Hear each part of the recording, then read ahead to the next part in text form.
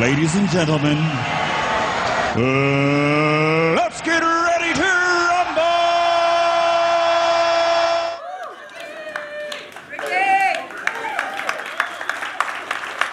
So pacing on that hardwood floor, minutes felt like hours. And this small gym, now packed with hundreds of people, felt more like a Roman Colosseum than a high school gymnasium. And the music that was blasting in my headphones at the time wasn't for entertainment. It was to dictate the rhythm that my heart was beating at. On paper, my opponent was from BCC High School, but in my mind's eye, the only opponent that day was me. See, what you got to know is there was only two options. Win and make it to the state championships for wrestling, or lose and forever tell this story in search of an excuse that felt right. But 1 week prior, to give you some background, 1 week prior, I had to face this exact same opponent that I was getting ready to face that day. And I went into that match really cocky, right? Like, let me pause right there. Have you ever went into a situation overconfident to a fault? Right? Like you knew everything was going to pan out exactly how you planned out, just for life to throw you a curveball? Well, that's what happened to me. I didn't take that match seriously. My ranking in the state was higher than this guy. I had 30 plus wins, only 2 losses. I was a senior. He was an underclassman. The expectation for me was that I would be at the top of the podium that weekend at the county wrestling tournament. The reality, as you might guess, I got beat. And I got beat bad. And then the next match, I was still dealing with that loss and wondering how it all happened, and I got beat again. 2 losses, I was bounced out of the tournament. It was an embarrassing weekend for me. The days that followed had the state wrestling blog chumming about the egg that I just laid. And there's no braver people than commenters online, am I right? It's a fact. Like keyboard courage, it's real, y'all. I call them QWERTY gangsters, okay? You can take that home with you. That Monday, heading into practice, gearing up for the regional tournament in the scene that we had set, I knew that I had to have laser focus and intentionality like never before. So fast forward to that moment in the gym. I would have to face the same guy that beat me the week before. And I'd be lying if I said I didn't have any doubts. The truth is, I looked over that bracket thinking if there was some way that I wouldn't have to face this guy again. If there was another way of my goal to a state championship. Why? Because we're human and we like the path of least resistance, right? We prefer the easy way out most of the time. We don't like situations or conversations that make us uncomfortable or that feel thorny, right? Like I wanted the Silk Road. This felt like Sandpaper Alley. But I decided and I realized there's no shortcutting success. I couldn't go around, I had to go through. And so with a one-track mindset, I locked in. And I probably warmed up for 2 hours before this match with a really angry face on, like really pumped up. You know what I'm talking about? I visualized all the moves that I wanted to do in this match. I even stared at this guy like long enough where it was too uncomfortable for him to break the gaze. Made it super awkward, kind of like it is right now. Right? I found out later, my mom, who's here, by the way, my mom and dad are here, by the way. My mom, who was there, was actually, unbeknownst to her, sitting next to this kid's dad, and she had heard him say, "Oh, he's got it. He beat this kid at Echeona last week. It's all good." And she remained quiet for the time being. But the truth was, that day there was no losing in my mind. That day, that kid was playing chicken with a Mack truck. And 10 seconds into the match, I put him on his back. I did the exact move that I wanted to hit. I ended up winning that match 13-5 and made it to the state championship. And as the referee raised my hand in victory, my Latina mom could be heard in the stands yelling loud enough for this kid's dad to hear and clapping in every single direction, saying, "That's my son." Listen, Latinos, we're already passionate, but Latinas moms, like especially when it's over their kids and their boys, they take it to a whole nother level, okay? But that day I learned a few truths that I've carried with ever since. I learned that life isn't the sum of the losses that you and I suffer, but how we rise following defeat. I learned that the attitude that you carry into life's most difficult circumstances and uncertainties often determine the end result. As we close out 2019, this year and this decade, and we enter 2020, one thing is true at Gateway. Every one of us is either in a wrestling match or going to enter into a wrestling match in this new year. I realize that's probably not the rah-rah message you were hoping for. But the truth is that every one of us at some point will experience hard times. Some may even feel like soul-crushing bouts in the arena of life. But what I want you to take away is this. You don't have to just go through a hard season. You can, in fact, grow through hard seasons by holding on to Jesus. See, God never robs us of a wrestling match. I know that seems maybe a little counterintuitive for some of you. Some of you may be thinking, a wrestling match. Ricky, if that's what Christianity has to offer, if that's what this whole following Jesus thing is about, then you can count me out. But hear me. God never robs us of a wrestling match because he realizes what we don't, that there's beauty in the struggle. That who he's shaping you to be is so much more than just a sum of your wins and losses. Today, I want to encourage you, stay in the ring. Stay in the ring. What if God this year doesn't just want to change your surroundings, but what if in fact he wants to change your soul? Or maybe you're here and you're thinking, Ricky, I'm good, life is good, family's good, job is good, things are good. But what if you didn't just have to settle for the status quo? And what happens when life stops being all good? Who do you turn to when life throws more losses at you than you can hold with two hands?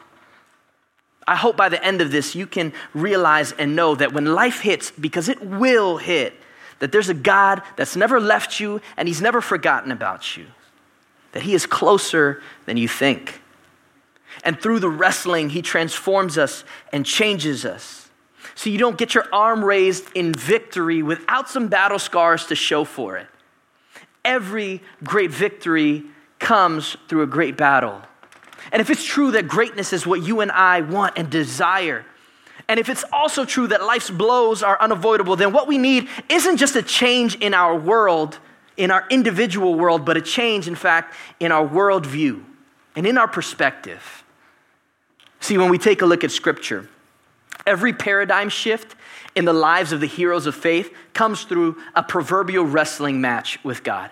Every seismic shift in growth came from a place of tension and ultimately trust.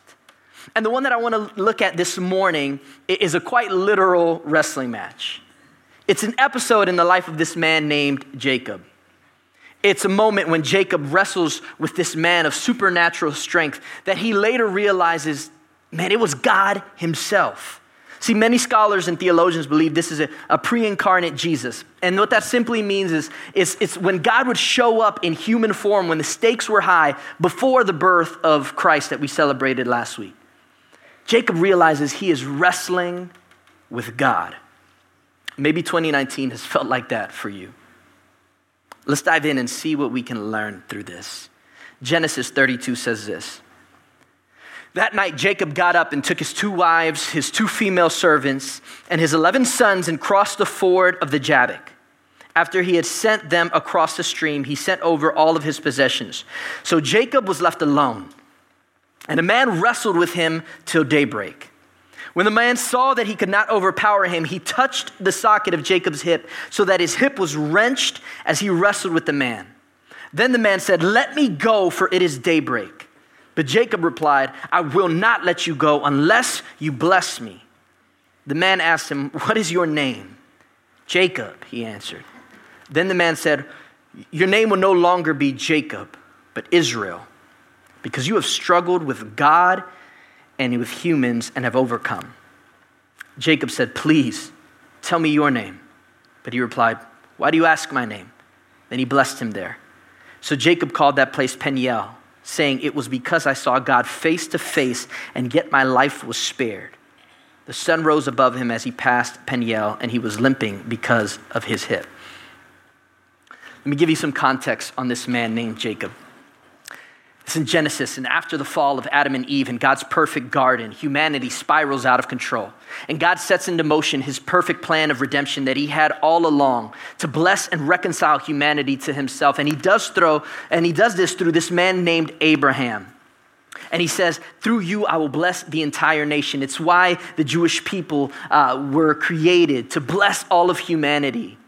And in fact, the Savior that we celebrated just last week, Jesus, would come through the lineage of this man named Abraham so that all humanity could be restored and reconciled to God. So God chooses Abraham and his family. And Abraham has his son Isaac, and Isaac has Jacob. And this family's kind of jacked up, kind of like your and mine family is, right? And they keep messing up, but God keeps restoring them. And he shows mercy on them because it wasn't about how great they were, but how awesome God is. And the promise that God made to Abraham was to continue through his son Isaac. And so Isaac takes a wife, and her name is Rebekah. And they have 2 twin boys born to them. The firstborn twin is Esau, and he's born red and hairy. In fact, his name Esau means red and hairy.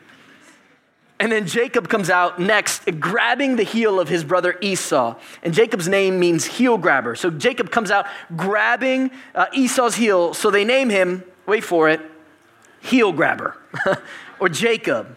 Like, parents, can you imagine if we named our kids exactly what they looked like when they came out? I feel qualified to speak on this with 3 kids. Like, how many of us would be born and like our name would be ugly or cone-headed, right?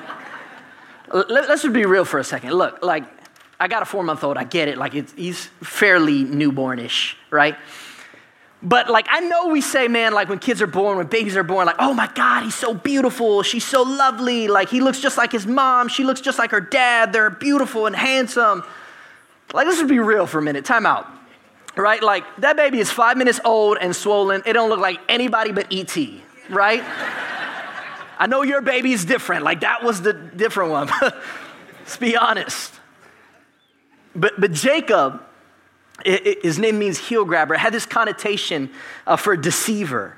And the boys grow up, and they grow up always at it, as a lot of boys are. Always rivals. I have 2 older brothers, and I get it. In fact, when we brought home our third baby, our second son, Thiago, when we brought him home, our 2-year-old son, Zion, looked at this newborn baby, real territorial, and he looked at him and he points, baby, no.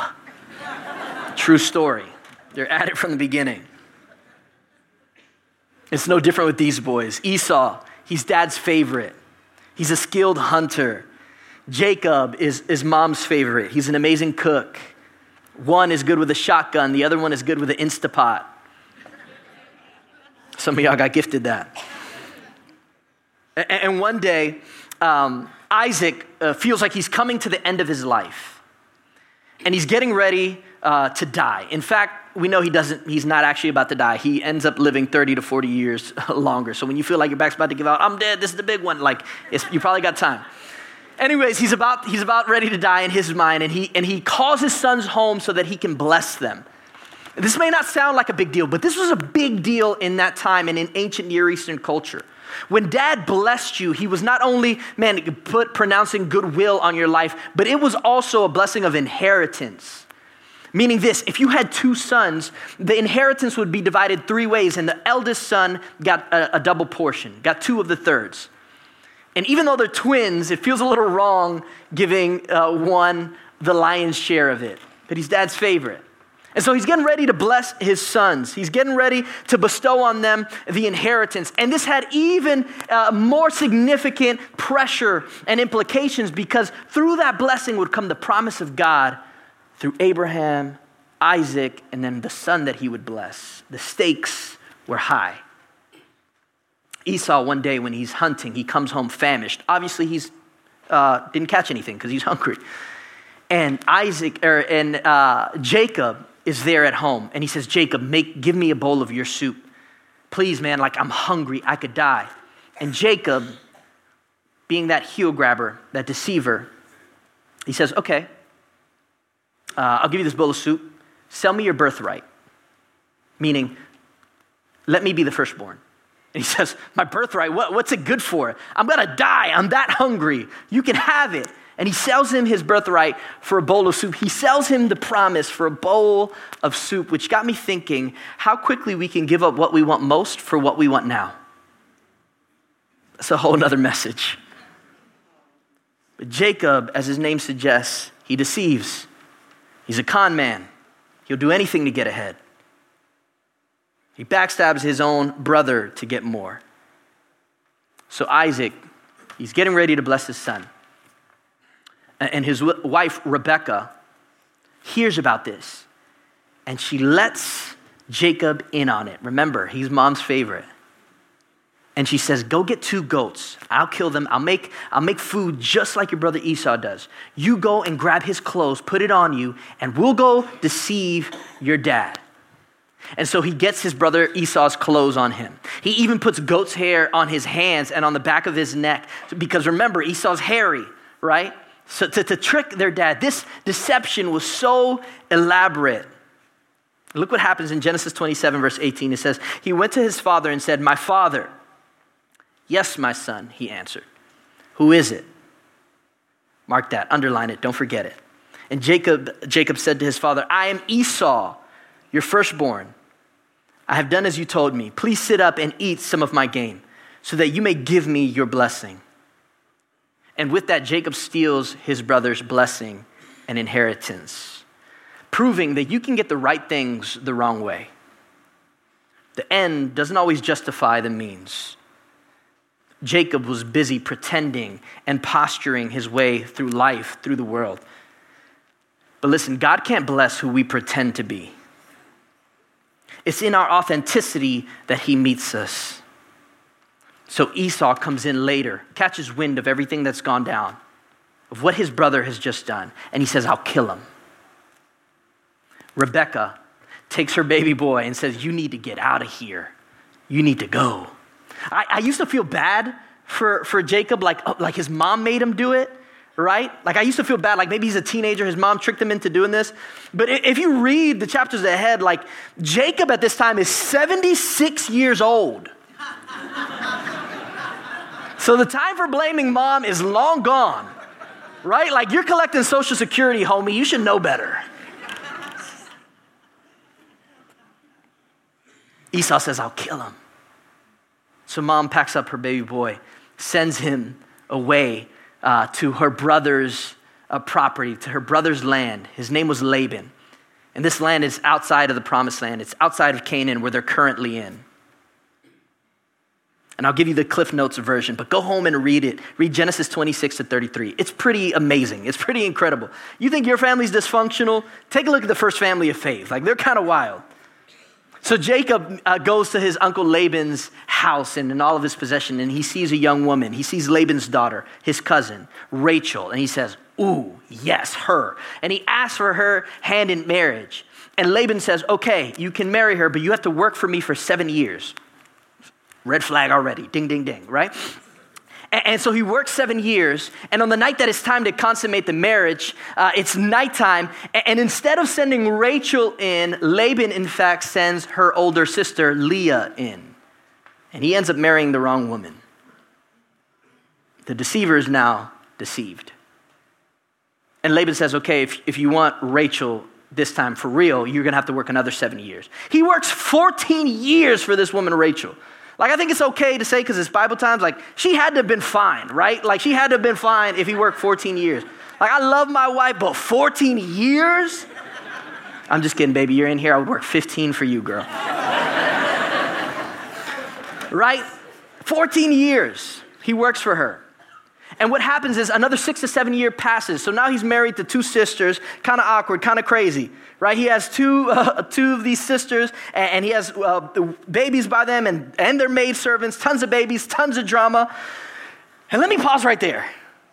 Because for those of you concerned like I was when I was reading this, of this whole weird cousin, literal sister wife thing going on, just because the Bible is silent on it, it doesn't mean that God approved, okay? Remember, it's 4,000 years ago, different time, different culture. If you're Laban, you sell your daughters into marriage to cash in because they weren't allowed to work. So they didn't have the means to work. So when they became adults, you had no way of taking care of them. So you sold them while they were still of marriage material. If you are Jacob, of course you gather more wives. More wives meant more kids. There was no nest eggs, no 403Bs, no 401Ks, no Roth IRAs. There was no retirement plan. Your kids were your retirement plan in that day and age. If you're God, no, of course he doesn't approve. In fact, the scriptures in the New Testament go on to say and talk about being faithful to one wife. But remember, this is hundreds of years before God would even give his people this radical code of ethics called the law. So he's still being patient with what they can digest. He's still trying to lead this family to understand, hey, this whole world you see, yeah, I created it. I know you're worshiping a bunch of other gods, but I'm really the only God. I'm Lord of all. And just as he was with them, he is with us, patient, guiding them progressively in a way that they could understand. So let's go back to Jacob. He works another 6 to 7 years for Laban, and God is blessing the work like crazy. Laban's family business doubles and then doubles again. It quadruples. Everything is going amazing. But at this point, it's now 21 years since Jacob has been back home, and he decides it's time to go back. He's got 2 wives. 2 of the maidservants have kids. So 4 baby mamas total. 11 sons. Who knows how many daughters. An angry father-in-law and a family that he hasn't seen in 20 plus years. A brother who might be trying to kill him. This feels more like an episode of Maury than it does scripture. He decides it's time to go back home. And on the way back, he gets word that his brother Esau, the one that he tricked 20 years previously, is not far away. And Jacob fears for his life. And Esau, no doubt, wants revenge. And this is where we enter the scripture that we started with today. In 22, verse 22, that night Jacob got up and he took his 2 wives, 2 female servants, and his 11 sons and crossed the ford of the Jabbok. So you remember Esau is on the way. Jacob's thinking he's trying to kill me. He still wants revenge. In fact, he sends him gifts and possessions and donkeys and all these things to butter his brother Esau up. He comes to a crossroads in life, in the face of what could be his imminent death. And he sends his possessions and his family away to be alone. And he's got to be thinking, was it all worth it? Was the lies, the deception, the conning, the climbing of the ladder, was it all worth it in the face of the end of my life?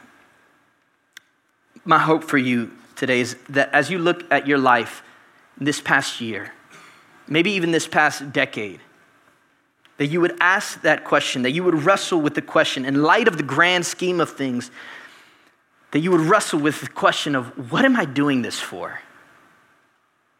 Whatever that looks like for you, maybe it's your job, maybe it's your hobbies, maybe it's your parenting, maybe it's your faith, that you would wrestle with, what am I doing this for? In fact, rather, who am I doing this for?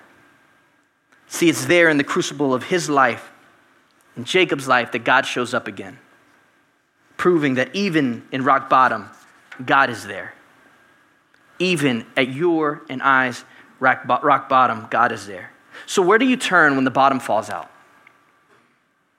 In 2020, just like every other year, you're going to have successes, and you'll also face some defeats. But I hope that you know in both you can turn to God. That scripture says that he's an ever-present help in the time of need.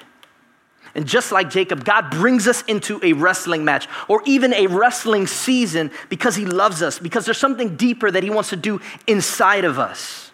That he wants to show you and I that you don't have to just go through a hard season. You can grow through them by holding on to Jesus. You need to know that even in your struggle, God is present. He hasn't forgotten about you. He hasn't left you. Verse 24 says, so Jacob was left alone, and a man wrestled with him till daybreak. When the man saw that he could not overpower him, he touched the socket of Jacob's hip so that the hip was wrenched as he wrestled with the man. Then the man said, let me go, for it is daybreak. But Jacob replied, I will not let you go until you bless me. See, all of his life, Jacob's been grabbing onto things. And for the first time, something grabs onto him. All of his life, he's felt like this merry-go-round of drama. And for the first time, he realizes, I can't do this anymore. Something has to change. Maybe you're here and you're just checking things out.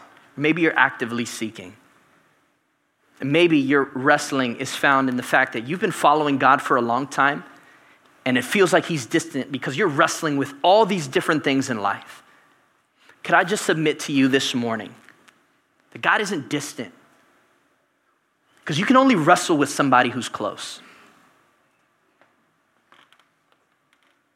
God's not afraid of your doubts or your anger or your fear.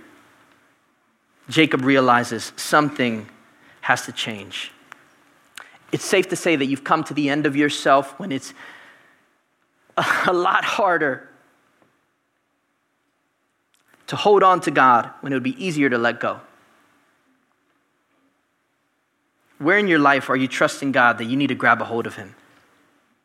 Even in the depths of despair, you can trust him. You could trust him with your family. You could trust him with your future. You can trust him with your finances. You can trust him with your relationships. You can trust him with your sexuality. You can trust him with your very soul. You can trust him. Jacob had been holding on to deception for far too long, and he was stuck. In fact, probably worse than stuck. He was going downhill, nowhere fast. I used to look at this wrestling match back when I was a kid, growing up. Like I remember going to Sunday school, like being dragged to Sunday school actually. And like the teacher would be like, kids, boys and girls, listen, and have the old flannel board, right? And I used to think that like Jacob was like this strong, like jacked guy, right? Like he probably did CrossFit. He probably ate keto and never cheated, right? Didn't have Christmas break, right? I used to look at it because this figure that we know is God that he's wrestling with, it says this. It says that when the man saw that he could not overcome him, and listen, I used to think, well, why couldn't he overcome him? But it doesn't mean physically, because with one touch, he takes him out. God takes him out, but it means spiritually, because God saw, you know what? Okay, Jacob, you're not going to give up. I can work with that. How old do you think Jacob is when this is playing down? I used to think it was like 25, 30, like he was young, strapping, young, scrappy, hungry. Jacob is 97 in this wrestling match. 97, like no wonder he popped old boy's hip out, right? Like my dude probably had sciatica, arthritis. He's probably taking glucosamine, like all of it. And then something weird happens in verse 27. He asks Jacob his name. Verse 27 says, the man asked him, what is your name? At this point, if I'm Jacob, I'm thinking, bruh, you done popped my hip out. I've been here all night. I lost my Medicare card. I done missed Golden Girls, right? And now you want to know my name? But this is so important. Don't miss this. As we said before, remember years before, his father asked him the same question. He asked him, who is it? And Jacob had replied, Esau. And we already said, God can't bless who we pretend to be. He wants us to come with our brokenness, and not with our veneer of perfection, but with our authenticity. I can imagine Jacob just being done lying. This man asks him his name. And he says, you want to know who I am? I'm Jacob. I'm a liar, a deceiver, con artist. I use people. I'm Jacob. And when he finally admits who he is, look at what happens in verse 28. Then the man said, your name will no longer be Jacob, but Israel, because you have struggled with God and with humans and have overcome. See, once he admits his real name, God gives him a new one. He says, because you have struggled with God. See, it's not in our successes often. It's in our defeats that God meets us. Often, it's in your struggle that God shows you who you really are. And aren't you glad that God gives us a new name? That he doesn't call us who we used to be. He doesn't call you for your sins, your imperfections, the things that you regret. He doesn't even call you what you believe about yourself. He doesn't call you what has been done to you. No. He calls you a son. He calls you a daughter. He calls you beloved. He calls you forgiven. He says you're an overcomer. He says that you're set free. He says that you are his forever. And listen, today, I'm not speaking to you from some spiritual mountaintop, but from right in the trenches, from right in the ring of life.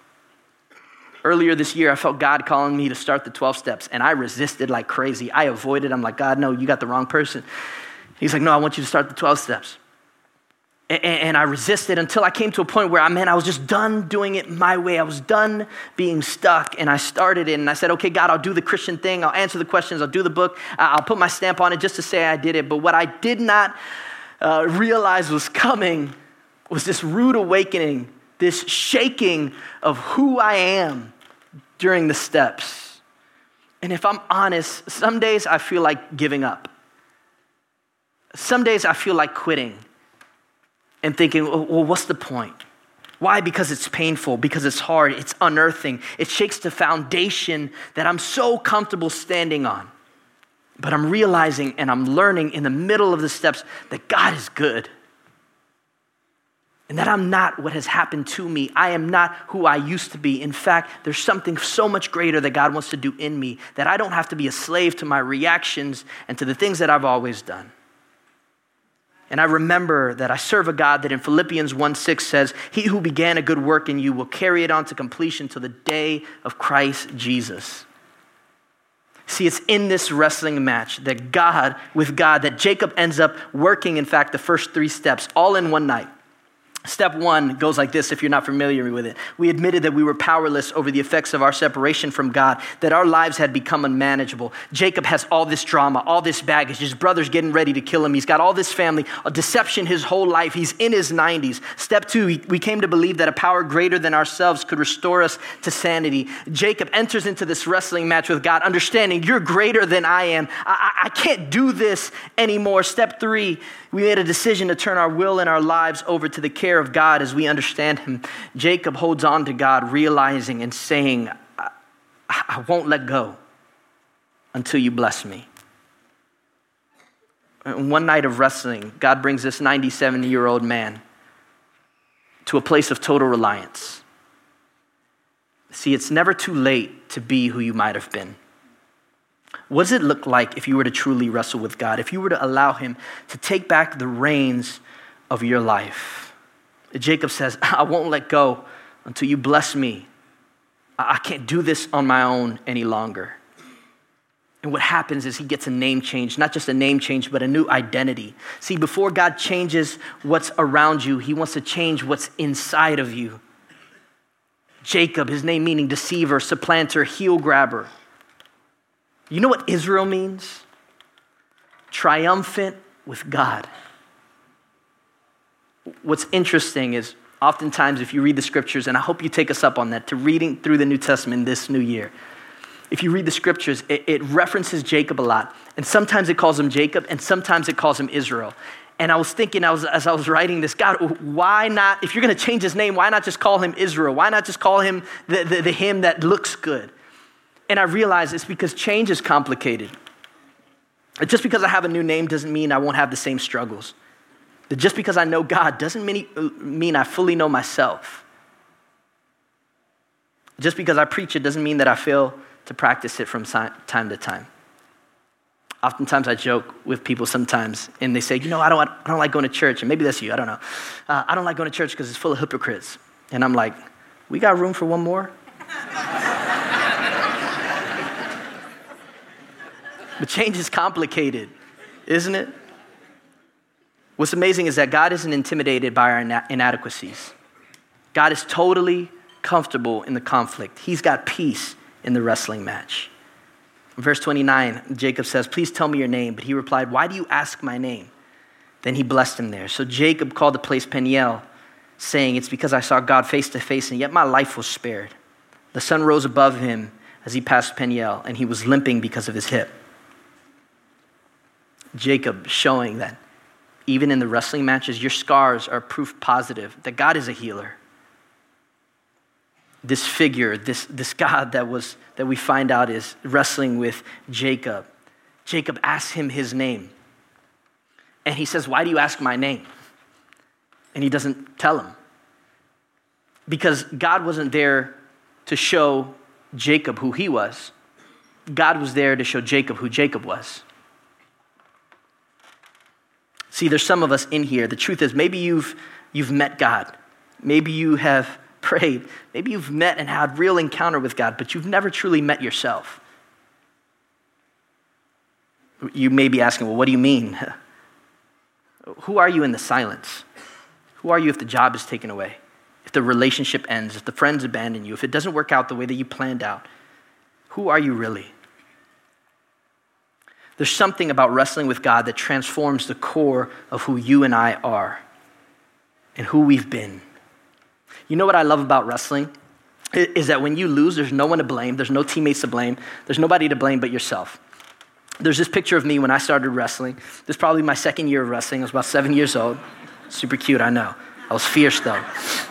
I was scrappy. But at first, and this is true of wrestling and maybe other sports as well, you're gonna go through a couple of losing seasons. And I lost a lot at first. And a lot of kids quit after they lose a lot. But little by little, I kept showing up, kept learning, kept growing. In the next picture, this was me on my way to States my senior year. I kept growing. And you may be thinking, no kidding, Ricky, you kept growing. Listen, I'm starting January 1 just like you, okay?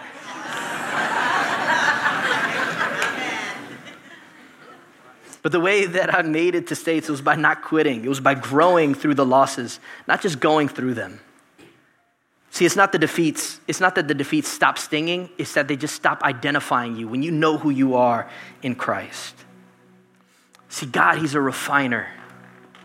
And just as the process of bringing out gold, he goes refining us. See, if you don't know this about gold, it's through high heat and chemical processes that it goes stripping away the impurities till you get more and more perfect gold, purer gold.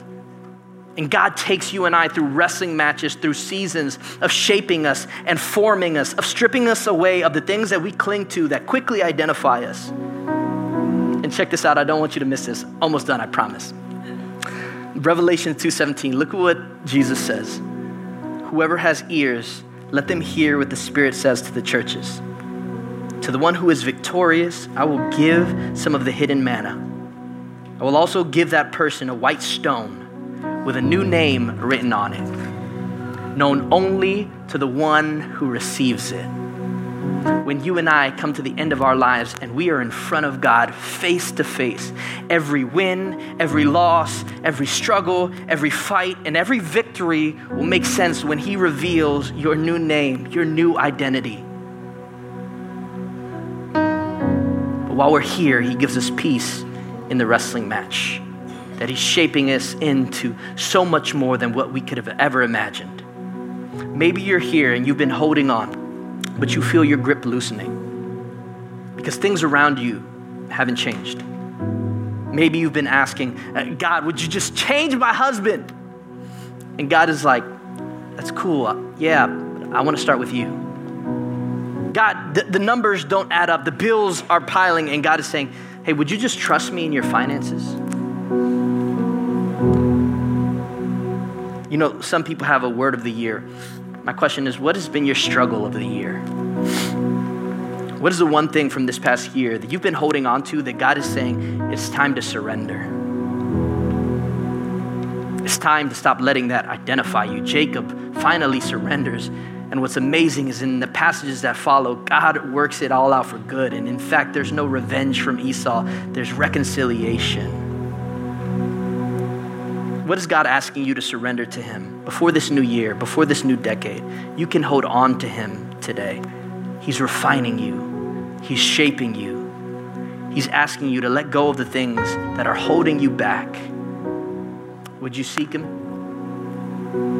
Would you step into what he's calling you into this new year? In your wrestling match, don't give up. Don't let go of him. He's close.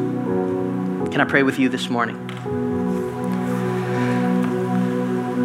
God, we thank you that you're a refiner, that you go shaping us and forming us. Even in the most difficult and uncomfortable circumstances, you are close. You're there and you're working it out for our good. And you're changing what's inside of us. You're helping us grow through the hard seasons.